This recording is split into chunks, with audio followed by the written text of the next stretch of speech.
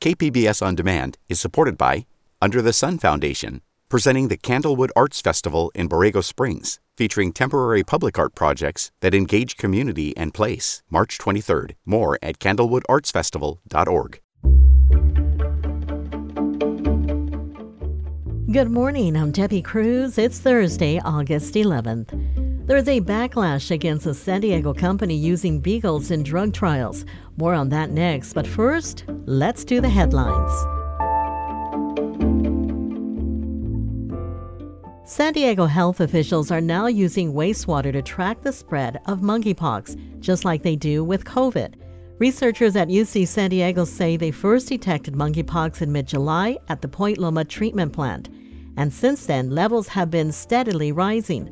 So far, 113 cases have been found in San Diego County. Monkeypox is transmitted through close contact and can cause painful rashes and lesions. San Diego Mayor Todd Gloria signed an update to the city's climate action plan into law yesterday. The plan calls for the city to reach a net zero greenhouse gas emissions goal by 2035. The updated plan was approved by the San Diego City Council last week. City staff will bring a full implementation plan back to the council by February. Governor Gavin Newsom nominated a former San Diego appellate justice to serve as Chief Justice of the California Supreme Court yesterday. Patricia Guerrero is from Imperial Valley. She made history as the first Latina to serve on the state's highest court. And if confirmed, she will be the first Latina to serve as California's Chief Justice. Her nomination must be confirmed by voters in the November 8th general election and must be confirmed by the Commission on Judicial Appointments. From KPBS, you're listening to San Diego News Now. Stay with me for more of the local news you need.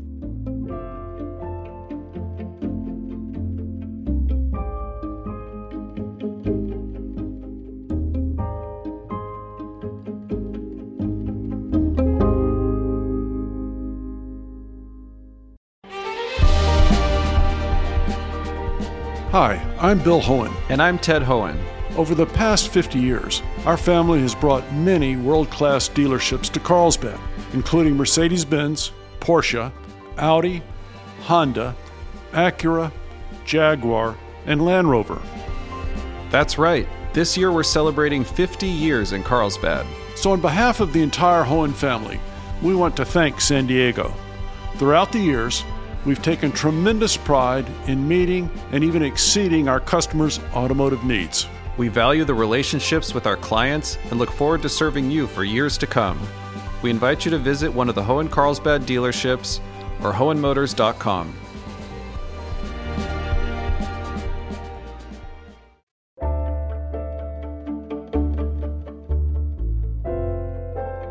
Dogs, they're considered man's and woman's best friend, and the Beagle breed is especially sweet-spirited. However, as KPBS's Maya Trabolsi reports, it's a trait that has made them more likely to be used in medical research. Hey guys. A greeting among two dogs. Their eager tails wag back and forth like a metronome keeping time. The unquestionable sign of happiness. But this isn't the first time these two beagles have met. Oh my God, this is so sweet. In fact, it's a reunion. We don't know what was done with them. We don't know what was given to them. We don't know anything about what happened before the day we met them. They were rescued in 2020 after spending 7 years being tested on in a San Diego research lab. Once known only by a series of numbers, their new families named them Moritz and Theo. Mike and Sarah Klitzing say that Beagle's forgiving spirit is also their curse. They generally like to be handled, so that's kind of weaponized against them because they will cause the least amount of problems for the people doing the testing. He's got his lab number tattooed on the inside of his ear. While most people are not surprised that animals are used in research, what most don't know is that nationwide nearly 60,000 beagles per year are bred and used specifically for that purpose. Recently, advocates and others have shined the spotlight on San Diego-based pharmaceutical company Crinetics. The company contracts with Innotiv, a lab in Indiana that is performing toxicology studies on 80 beagles. The docile nature of beagles is what makes them, the victim here. Kathleen Conley is a former animal researcher who now works with the National Humane Society. She says the organization conducted a 7-month investigation at Innotiv and produced undercover video. She talks about a particularly wrenching part of the video involving a dog named Riley. The veterinarian was called to come in, and because of how bad a condition he was in, and the veterinarian wasn't able to make it because of personal reasons. So the animal suffered overnight on the floor, just moaning and groaning. And, I've worked on this issue for a really long time. I've seen a lot of disturbing videos, but that just hearing that animal groaning like that, I've never heard anything so awful. Inotiv released a statement saying it complies with all regulations and its Indiana and Maryland facilities are accredited by the Association for the Accreditation and Assessment of Laboratory Animal Care, known as ALAC. Nonetheless, protesters backed with a petition of more than 250,000 signatures are calling for the beagles to be released for adoption. They lock the doors, they're not letting us in. But the voices of protesters have been heard in the halls of Congress. In May, a bipartisan coalition of lawmakers from 32 states signed a letter to Crinetics and Inotiv asking for the puppies to be released instead of euthanized. Officials at Crinetics would not agree to an interview, saying a number of their employees have received personal threats. In a statement, the company said it's conducting clinical trials on potentially life-saving treatments for babies and young children and has no choice but to use autopsy tissue samples from animal trials. And it says until the FDA changes its requirements, there are no alternatives. The FDA would not comment specifically about the Crinetics study, but said euthanasia is not required after study completion unless it's necessary to examine tissue. While the attention Crinetics and Inotiv are getting is unusual, animal testing labs are not. A U.S. Department of Agriculture website has a search tool that provides details on studies. It shows which species are used by each lab and how many of the animals were in studies involving pain, distress, or pain-relieving drugs. KPBS observed the exterior of 3 of these local labs that reported using dogs. The buildings are mostly obscure. At one of the sites, a lab technician taking his morning break was willing to talk to us about the testing that he has done. Pigs and dogs and all kinds of species. Brian Martin has been working at this lab for 5 years and says the animals here are well cared for. He goes on to say from what he has seen, that isn't true for all labs. If I'm doing it, I know what I'm doing. The animal's going to be okay. If somebody else is doing it, they might not have as much care for the animals as we do. I ask him what it's like to test on companion animals, like dogs. It's tough. It's tough, but we don't euthanize the dogs when we're done with them. We wash them out and then we reuse them.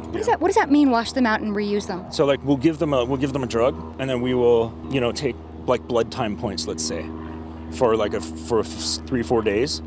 Then we'll just let them sit for 2 weeks back in their pen, and then we'll reuse them again on study. Some of the dogs we've had for 7-8 years. And after the dogs have spent half their lifespan in the labs, he says they are adopted out to homes, sometimes by their own clients. Meanwhile, as the fate of the beagles in Indiana hangs in the balance, 4,000 beagles are in the process of being rehomed after a facility in Virginia owned by an Inotiv subsidiary agreed as part of a settlement to relinquish them after allegations of multiple welfare violations. Some of those dogs have been brought to San Diego for adoption. In part 2 of this story, we'll look into the current state of science and the regulation when it comes to animal testing, and how that research translates to humans. Maya Trabulsi, KPBS News. You're such a good, sweet girl.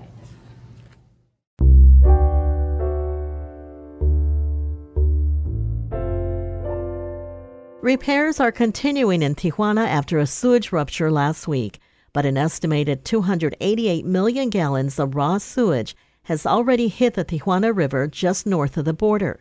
Some 32 million gallons per day is flowing into the South Bay International Wastewater Treatment Plant.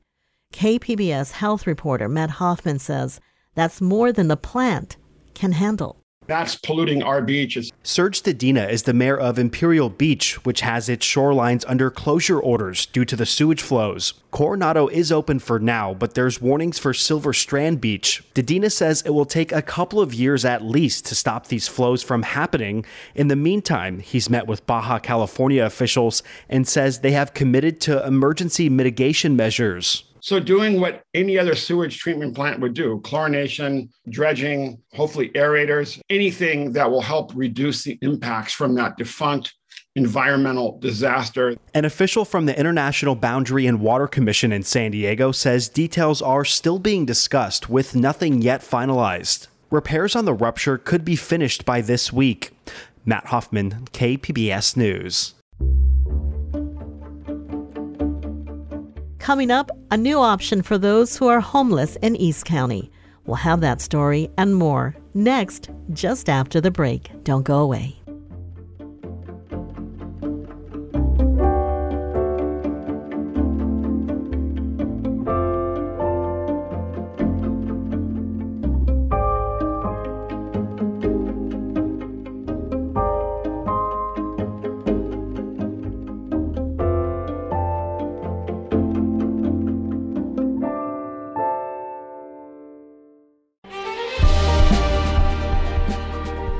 Hi, I'm Bill Hohen. And I'm Ted Hohen. Over the past 50 years, our family has brought many world-class dealerships to Carlsbad, including Mercedes-Benz, Porsche, Audi, Honda, Acura, Jaguar, and Land Rover. That's right. This year we're celebrating 50 years in Carlsbad. So on behalf of the entire Hohen family, we want to thank San Diego. Throughout the years, we've taken tremendous pride in meeting and even exceeding our customers' automotive needs. We value the relationships with our clients and look forward to serving you for years to come. We invite you to visit one of the Hohen Carlsbad dealerships or hohenmotors.com.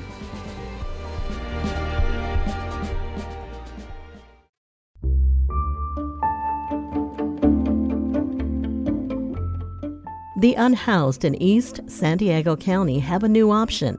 A new overnight safe parking site with additional services. KPBS reporter Jacob Ayer says it's one of East County's first solutions to the growing problem of homelessness. Back in April, the North Magnolia Avenue site was a homeless encampment with hundreds of people and tents. Now, it's an overnight space to sleep for those with cars, according to Teresa Smith of Dreams for Change. Her organization was contracted to run the program. No, so this is definitely low barrier. So families will be top priority. And as far as what we mean by low barrier is that it literally is. We're looking for individuals that just want to move towards permanent housing. The Safe Parking Lot is the first county-operated emergency shelter in the unincorporated county of San Diego. It's open nightly from 5:30 p.m. through 7 a.m. the following morning, but it's not a walk-up site. Participants are referred by the county's homeless outreach workers. Jacob Ayer, KPBS News. San Diego is far behind on its goal of building more roundabouts. KPBS Metro reporter Andrew Bowen says the slow pace of construction has impacts on traffic safety and climate change. Roundabouts have a couple of advantages. They slow down traffic, making streets safer for pedestrians and cyclists, and unlike stop signs, they keep cars moving through the intersection. Less stop and go means less gas turned into carbon dioxide. Even though the speed limit is 25 miles per hour, that is not the speed that people tend to travel on this roadway. Katie Matchett is an urban planner and president of the nonprofit Beautiful PB. We meet at a dangerous intersection in Pacific Beach where the city is planning a roundabout at a cost of almost $3 million. Some of these big roundabout projects, they are very costly. They take up a lot of space. They take some time to design, but there are other smaller, quick improvements that we can make that actually will help us reach some of our goals. San Diego's 2015 Climate Action Plan set a goal of building 15 roundabouts by 2020, but the city built only 2. Jesse O'Sullivan of the nonprofit Circulate San Diego says quick-build roundabouts, installed with paint and plastic barriers drilled into the street, are a cheaper and faster alternative. A quick-build project is a great way to show the community exactly what the benefit of these streetscape improvements are. San Diego will need to build 2 to 3 roundabouts per year to meet its new goal of 33 new roundabouts by 2035. Andrew Bowen, KPBS News.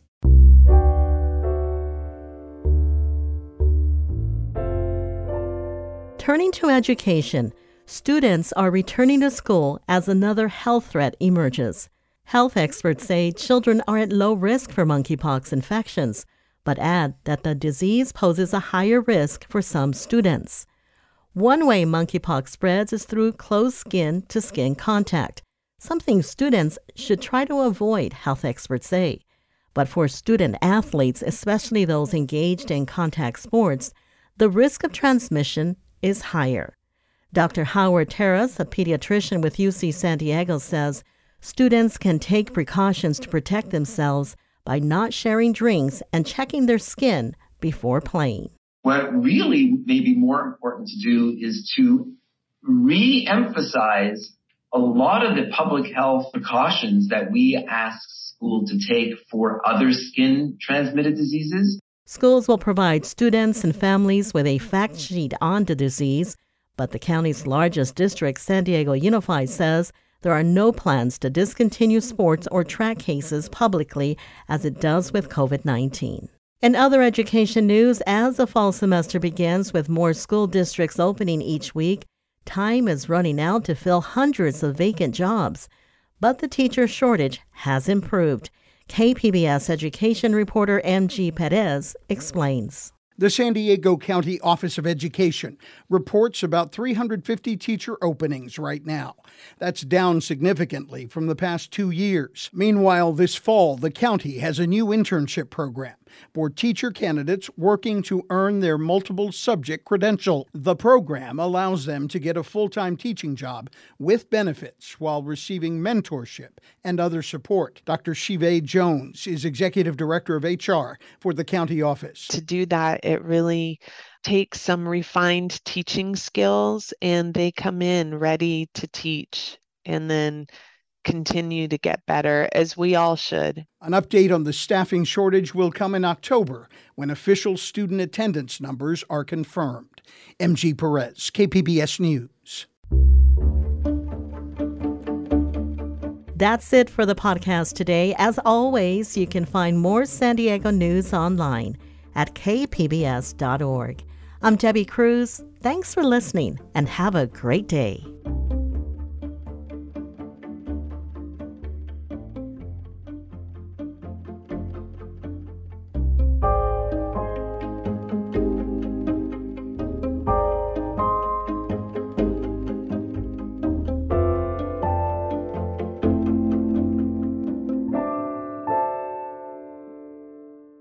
KPBS On Demand is supported by the San Diego County Toyota dealers, whose commitment to customers extends to giving back to the community and who are proud to support the City of San Diego lifeguards with their important role of keeping our beaches safe. Toyota, let's go places.